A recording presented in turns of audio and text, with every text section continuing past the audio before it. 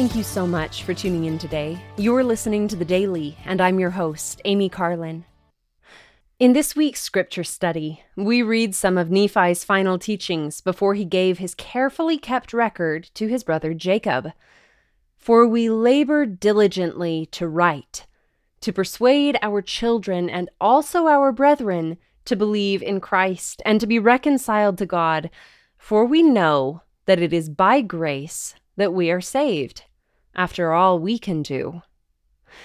Elder Dieter F. Uchtdorf, an apostle of the Lord Jesus Christ, taught, "I wonder if sometimes we misinterpret the phrase, 'after all we can do.' We must understand that 'after' does not equal 'because.' We are not saved because of all that we can do.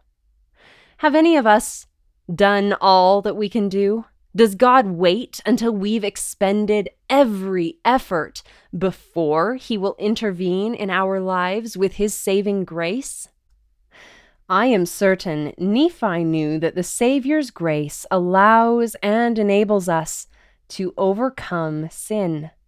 This is why Nephi labored so diligently to persuade his children and brethren to believe in Christ and to be reconciled to God. After all, that is what we can do, and that is our task in mortality. These words reminded me of some of Jacob's teachings in 2 Nephi. Reconcile yourselves to the will of God, and not to the will of the devil and the flesh. And remember, after ye are reconciled unto God, that it is only in and through the grace of God that ye are saved. We must do all that lies within our power to be reconciled to God, but then it is only through the grace of Jesus Christ that we can be redeemed.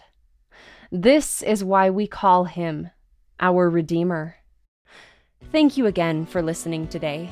The Daily is brought to you by the Church of Jesus Christ of Latter-day Saints.